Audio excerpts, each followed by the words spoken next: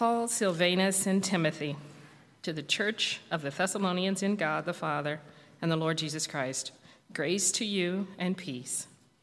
We give thanks to God always for all of you, constantly mentioning you in our prayers, remembering before our God and Father your work of faith and the labor of love and steadfastness of hope in our Lord Jesus Christ. For we know, brothers loved by God, that he has chosen you because our gospel came to you not only in word, but also in power and in the Holy Spirit and with full conviction. You know what kind of men we proved to be among you for your sake. And you became imitators of us and of the Lord, for you received the word in much affliction with the joy of the Holy Spirit, so that you became an example to all the believers in Macedonia and in Achaia. For not only has the word of the Lord sounded forth from you in Macedonia and Achaia, but your faith in God has gone forth everywhere, so that we need not say anything, for they themselves report concerning us the kind of reception we had among you, and how you turned to God from idols to serve the living and true God, and to wait for his Son from heaven, whom he raised from the dead, Jesus, who delivered us from the wrath to come. This is the word of the Lord. Well, I'd like you to keep your Bibles open to 1 Thessalonians chapter 1. This fall, we're going to work our way through the first and second epistles to the Thessalonians. And both letters are written pretty close together, both by Apostle Paul. He's writing to a young church that he had planted, along with Silas and Timothy. And Silas is just another name for Silvanus in our text here. So all three people that planted the church are writing this letter now. Their ministry in Thessalonica was cut short by a riot incited by some who opposed the gospel and rejected Paul's message. And so the missionaries, Paul and Silas and Timothy, had to leave rather quickly. And so sometime later, Paul sent Timothy to check on the church, on this young church. And Timothy brought a report back to him. And that report prompted the writing of these two letters. You can read in Acts 17 kind of the background of how the church in Thessalonica started. But both of these letters deal largely with the topic of Christ's return. It seems like Paul just didn't get enough time with them to really explain what was going to happen when Jesus returned, so he's trying to supplement it in these letters, and the church is rather confused about the second coming. But not only does Paul explain what we should expect at Christ's return, but also what we should be doing while we are waiting for him. Hence the name of the series is While You Wait. I could also have called it What to Expect When You're Expecting. It's a very similar theme. We're looking forward to the coming of Christ, but how does it affect us now? And Paul writes about it in these two letters. So we'll see there are many practical implications to our life now in light of Christ's return, including our relationships and work and all sorts of other stuff. So we'll be doing that throughout this fall. Well, the first question that the apostle tackles in his letter is this: How do you know? How do you know that you are among the number of those waiting for the Lord's return? See, not everybody should be excited about his return. For some people, it's not going to be a good thing. So how do you know you're in the group of people that is joyfully waiting for him to return, is excited about the judgment day because you will finally be vindicated and accepted with God forever and everything that you had hoped for would come true? How do you know you are a genuine Christian? I think that's a pretty important question, isn't it? Pretty important to know whether you should be excited about his return or not. How can we know if someone is a genuine Christian? So let's look at verses 2 and 3. Paul says, "We give thanks to God always for all of you, constantly mentioning you in our prayers, remembering before our God and Father your work of faith and labor of love and steadfastness of hope in our Lord Jesus Christ. Paul begins the letter by highlighting these three virtues, faith, love, and hope, as a basis, as a foundation for our understanding of our relationship with God. The evidence of the Thessalonians' Christianity, of the genuineness of their faith, according to Paul, is the presence of these three virtues: faith, love, and hope. Someone said that they are like the three beautiful daughters of Job, dancing together as they rejoice in the Lord's blessings. And so as Paul looks at the Thessalonians' lives, he says, I see this dance of these three virtues. I see that faith, hope, and love are all working together. And that makes him think that they are genuine Christians.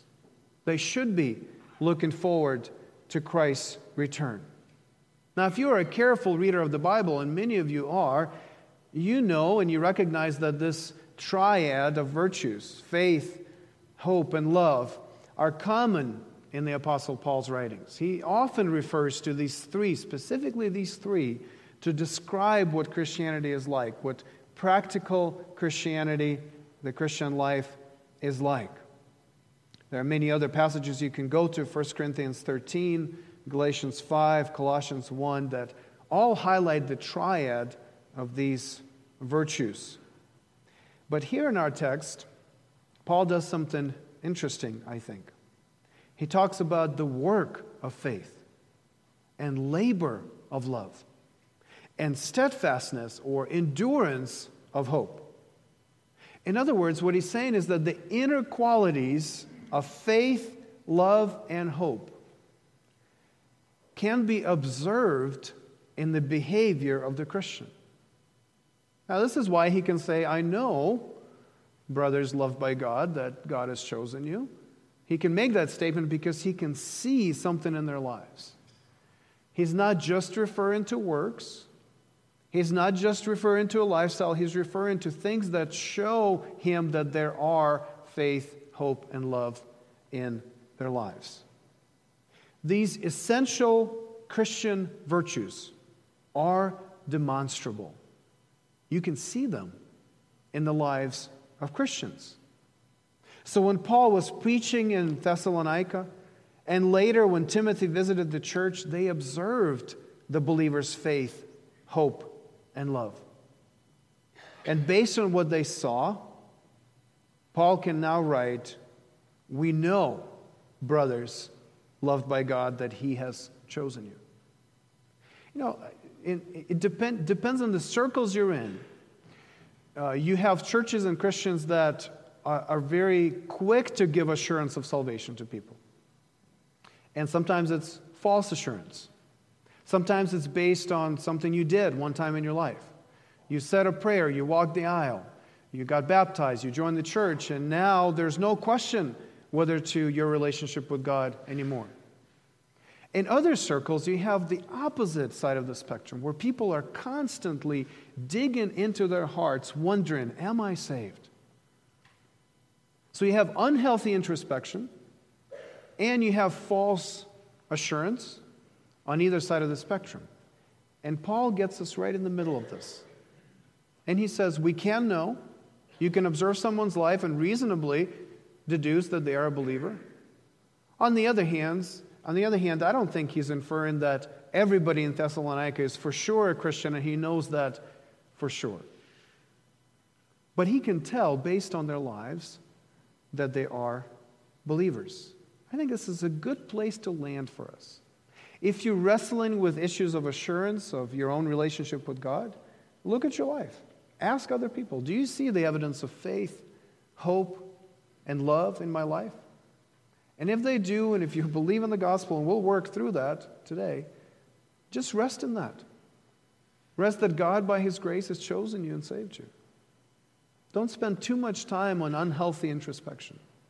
On the other hand, don't simply assume that just because you said something, you did something at one point in your life, you do have a relationship with God. You may not. And of course, there's always a possibility of deception and even self-deception. This is a difficult topic of assurance.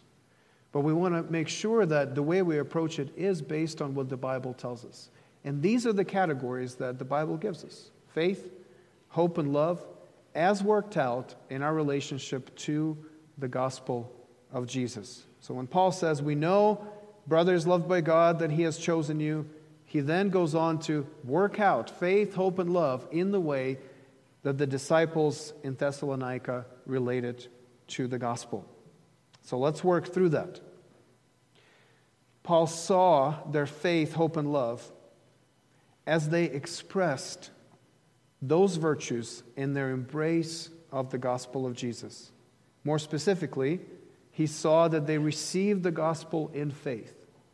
Their faith was expressed in their reception of the gospel. They held on to the gospel in hope, even in the midst of affliction. And finally, they shared the gospel in love. Faith relates to their reception of the gospel.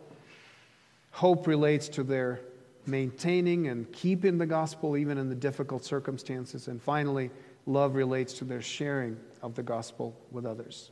So let's look at their faith as it relates to their embrace of the gospel. Look with me at verses 4 and 5. For we know, brothers loved by God, that He has chosen you, because our gospel came to you not only in word, but also in power and in the Holy Spirit and with full conviction. Now this is the logic. He says, we know that you are God's elect because of how the gospel came to you. It came in power and in the Holy Spirit and with full conviction. But what is this gospel that the Thessalonians embraced in faith and did it in such a way that Paul concluded that this must be real? Well, in verses 9 and 10, Paul summarizes the gospel for us. And it's amazing to me when you read Paul's letters how he's never more than a few verses away from reminding us what the gospel is. You can always find these formulations, these quick summaries of the gospel. It's as if he doesn't want us to forget what the whole thing is based on. So look at verses 9 and 10. This is how Paul summarizes the gospel. He says that the Thessalonians turned to God from idols to serve the living and true God and to wait for His Son from heaven, whom He raised from the dead, Jesus who delivers us from the wrath to come. That's the message. That's the gospel. And the gospel in the ancient world, and you may know this, the term gospel was used when a king would send news of a victory, or maybe a new king would be put on the throne. And so people would get this message, this good news that now another person reigns, or that person is won the victory for us. So it's joyous news of something that the king has done that was considered to be the gospel. Now, of course, in the Christian sense, the gospel is what Jesus has done for us and the news of that coming to us in verbal form to transform our lives.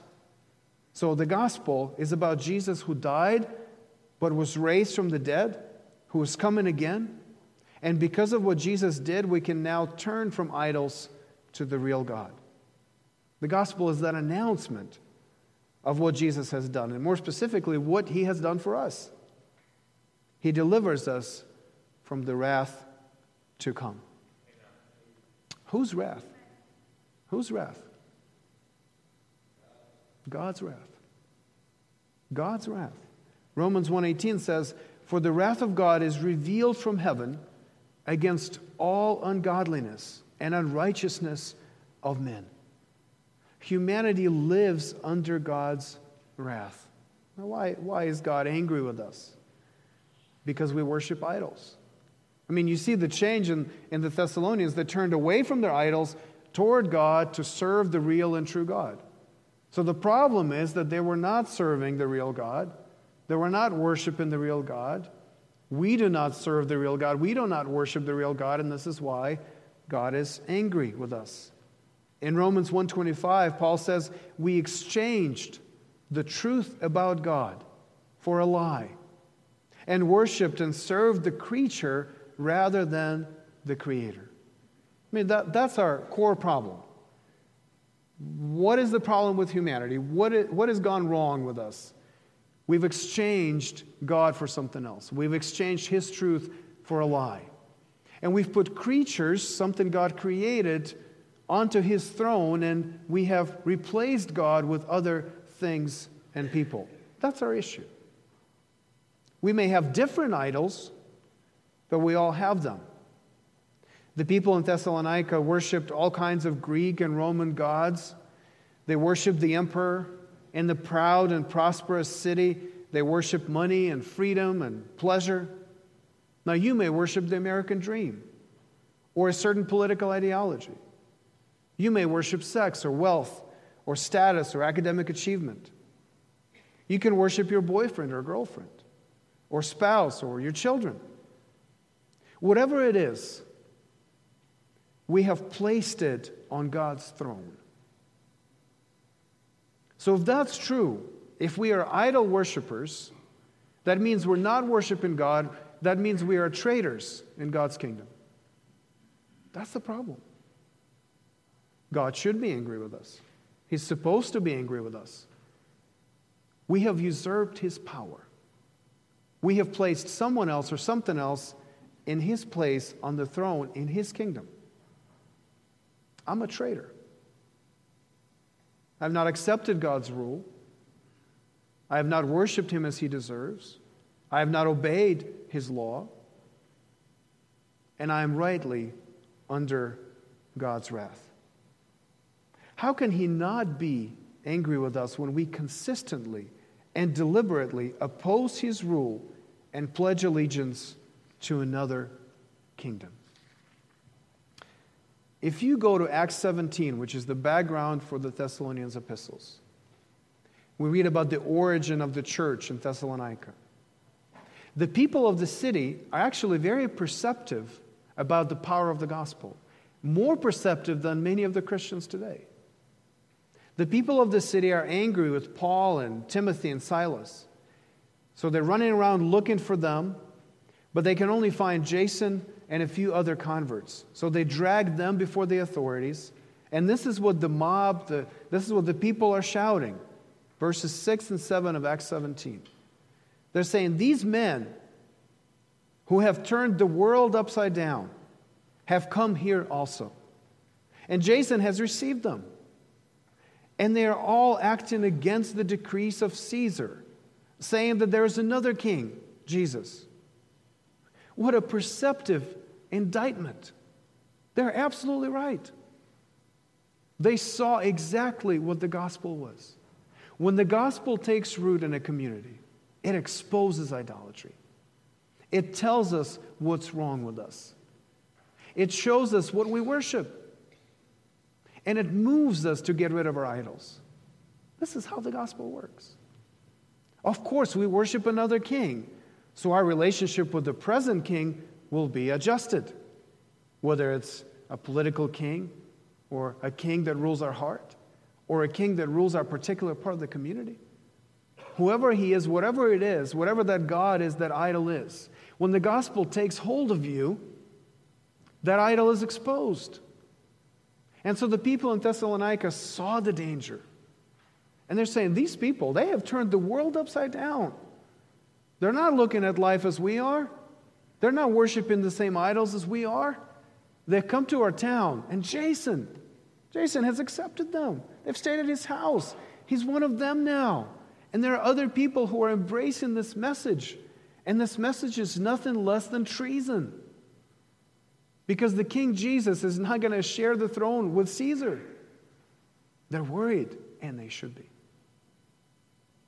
I wonder if anybody in our community thinks the same of our church. Looking at us saying, these people, they have turned the world upside down, and they worship another king. They are dangerous because our idols are exposed. Idols may be different. Our hearts are the same in as much as that we long for something to worship and we grab onto something or someone, but there may be different idols and different objects of worship and devotion. But when the gospel enters your heart, and when you receive it in faith, this is where faith, that inner virtue, becomes external because you start seeing that. When your faith really takes root, when it becomes really real, you realize that Jesus is the King who saves you from God's wrath. And that's the message. If that takes root in your heart, the idols are exposed. And so you reject the idols, and you turn to God, and you start worshiping and serving the living and true God. And that is exactly what happened in Thessalonica. Because the gospel came in power and in the Holy Spirit and with full conviction. So the new believers' faith made them reject their idols. And now that fact, that experience of siding with Jesus against other authorities, gives them assurance of their own conversion. What do you worship? Whom do you worship? Who's your king? Does the gospel expose your idolatry? Or are you comfortable by simply adding Jesus to your other idols? I think often the choice is not Jesus against everybody else. That should be the choice. But often the choice as we present it is Jesus and everything else versus everything else without Jesus. We are too quick to just add Jesus to the pantheon of our idols. But Jesus doesn't do that. He's a king. He doesn't share his throne. We already deposed him. And now he comes back to us in grace. We cannot add him to other idols. He has to reign supreme in your life, which means that other idols have to be exposed and dealt with. And if that is not happening in your life, you have to wonder if you really understand the gospel. Because the gospel isn't about adding, it's about replacing. You're not adding another identity to all your other identities you've had. You're replacing all your other identities with the new identity of a new creature in Christ. Do you believe that Jesus delivers you from God's wrath? If you believe that you are a sinner under God's wrath, this is tremendous news. But if you're okay with sin, if you're okay with idolatry, what has Jesus really come to do for you? We need to feel our relationship with sin deeply before the good news becomes the good news for us. Do you believe that you used to be a traitor, but now that Jesus has come into your life, you've become a child of the King? Because that's how radical, that's how transformative conversion is. But how does Jesus deliver us from God's wrath? How does he turn us from traitors into God's children? He does that by taking upon himself the consequences of our rebellion. When Jesus came, he lived as a perfectly obedient, loyal, devoted human being. And yet he was executed as a rebel, one who had no place in this world. He suffered and died willingly in place of all idolaters and traitors. He did it for us. I'm going to quote R.C. Sproul here to describe what happened on the cross, and this is strong language. I think he's right to use this language, but it is jarring because of what happened on the cross. We need to get how jarring it was for Jesus to die for sinners. The cross was at once the most horrible and the most beautiful example of God's wrath. It was the most just and the most gracious act in history. God would have been more than unjust. He would have been diabolical to punish Jesus if Jesus had not first willingly taken on himself the sins of the world. Once Christ had done that, once he volunteered to be the Lamb of God, laden with our sin, then he became the most grotesque and vile thing on this planet. Please listen to what happened. Jesus became the most grotesque and vile thing on the planet when he was laden with our sin. With the concentrated load of sin he carried, he became utterly repugnant to the Father. God poured out his wrath on this obscene thing. God made Christ accursed for the sin he bore. Herein was God's holy justice. perfectly manifest. Yet, it was done for us. He took what justice demanded from us. This for us aspect of the cross is what displays the majesty of its grace. At the same time, justice and grace, wrath and mercy, it is too astonishing to fathom. Our faith, if it's real, is a reaction to that. Is a reaction to God dying for sinners. Reaction to the king being executed for rebels, so that rebels can be spared the king's wrath. Do you believe that? If you believe that, that's faith, and that faith will work itself out in the embrace of that gospel. People will know that you believe this. If you believe this, if the gospel really grips you, if you embrace it with full conviction as the Thessalonians did, if it has power to destroy your idols, if the Holy Spirit has produced real faith in your heart, well, then you can be excited about the return of Jesus, when you will be welcomed into the joy of the true and living God to be with Him forever because of what Jesus has done for you. The gospel received in faith. This is what it looks like. Rejection of idols, serving the living and true God, real faith, embracing the whole gospel as a word from God, not from men. Second trait. This is what Paul sees in them that makes him think that they are true believers, is how they kept the gospel in hope, how they held on to the gospel in hope. Look at verses 6 and 7. And you became imitators of us and of the Lord. For you received the word in much affliction, with the joy of the Holy Spirit, so that you became an example to all the believers in Macedonia and Achaia. The gospel came to Thessalonica, like to most cities, in the midst of persecution and affliction. The church was born in a riot.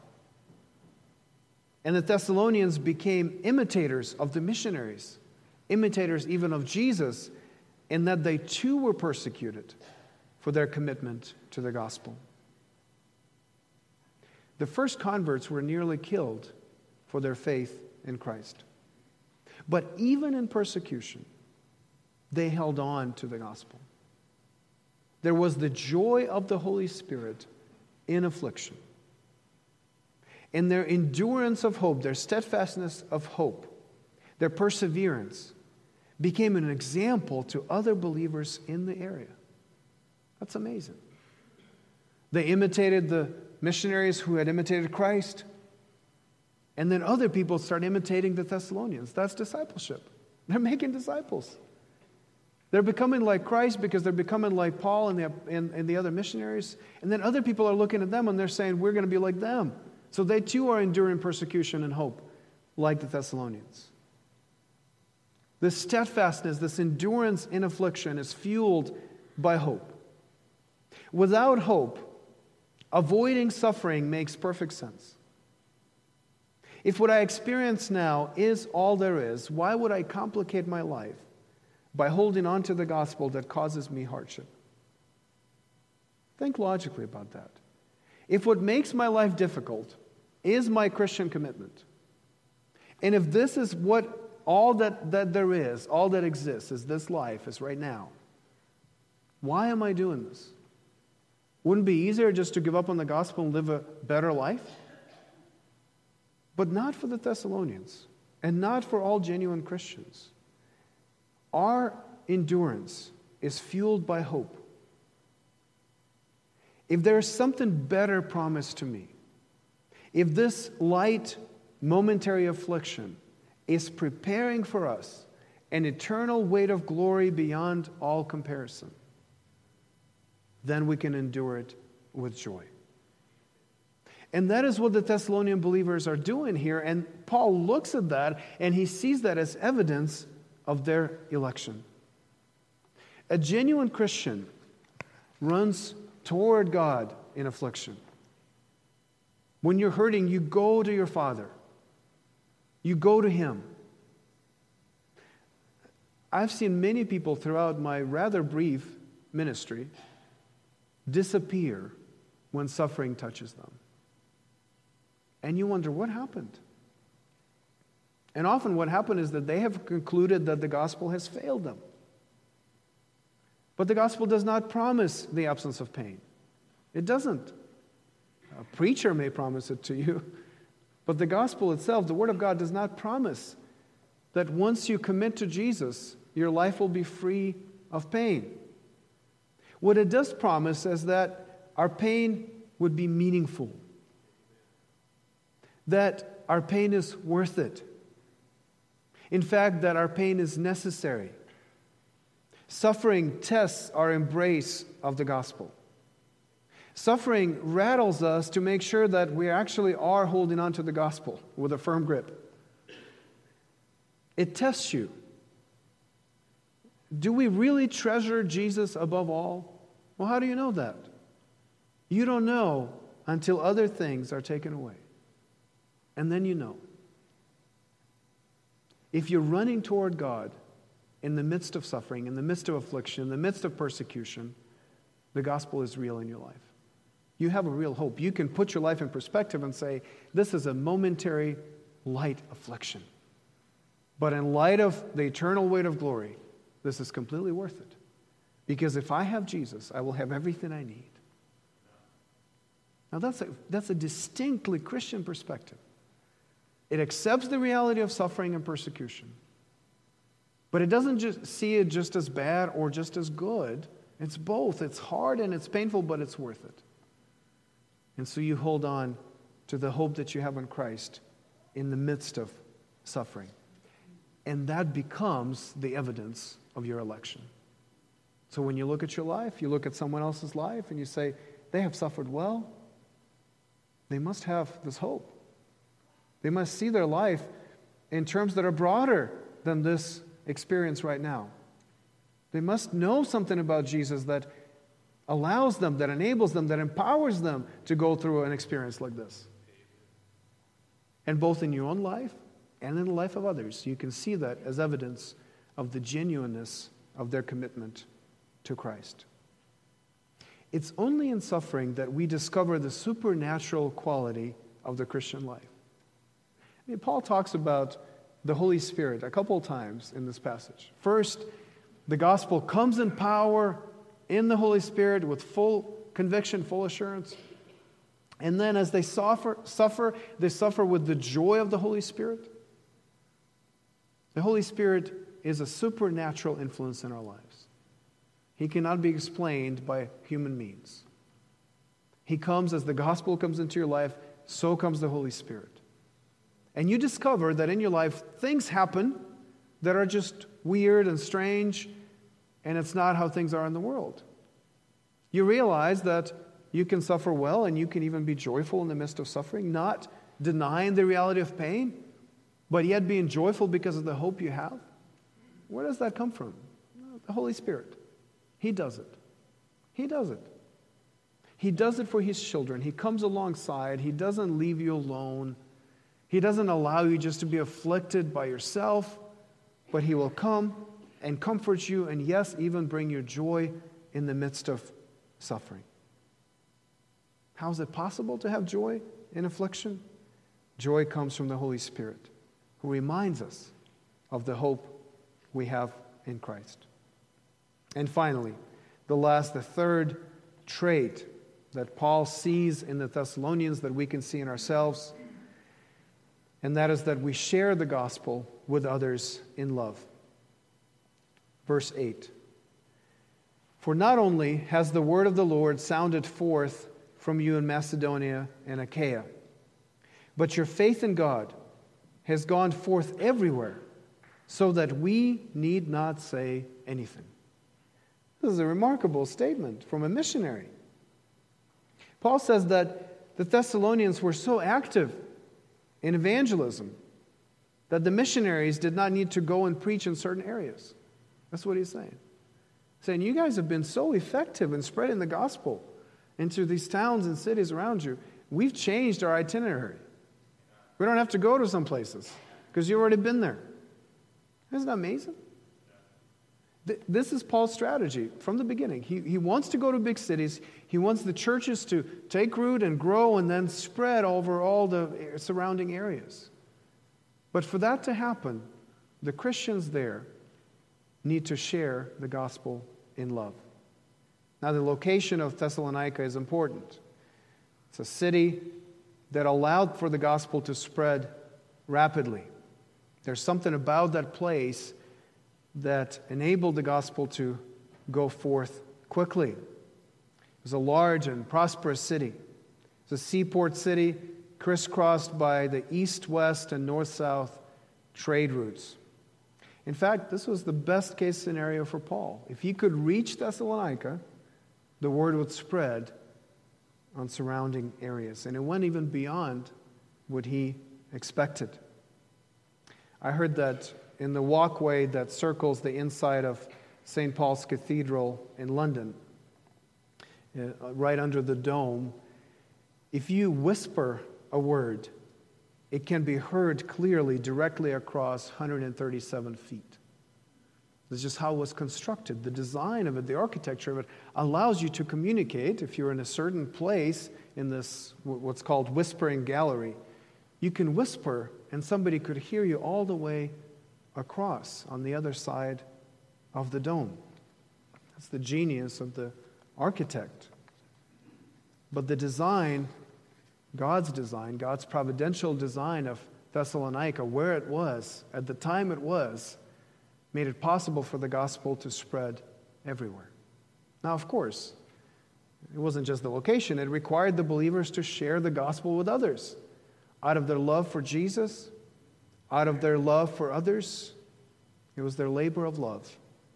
And Paul saw it as evidence of how genuine their faith in Christ was. How much do you love Jesus? Enough to be involved in his work? How much do you love others? Enough to tell them about Jesus?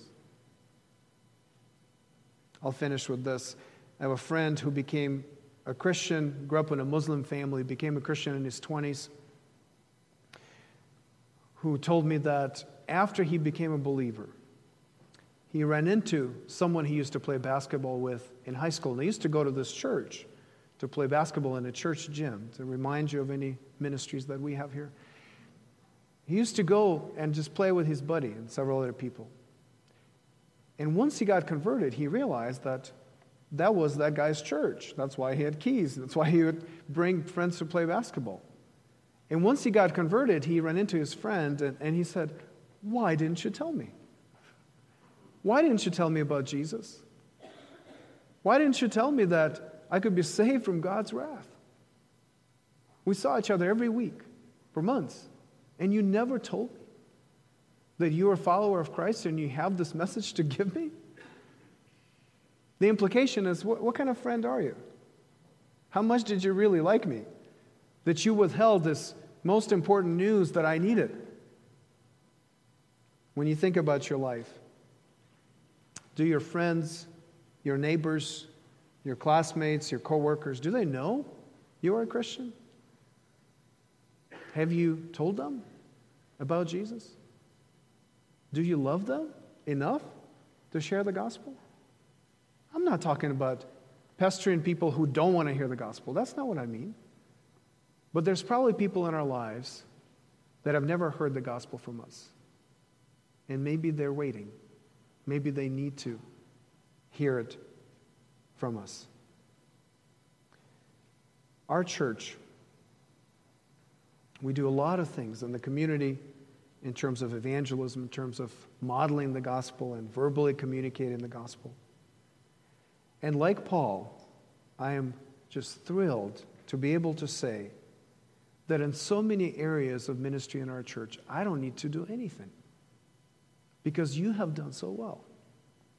Because so many of you are so committed to Christ's work. So many of you are so loving towards your neighbors.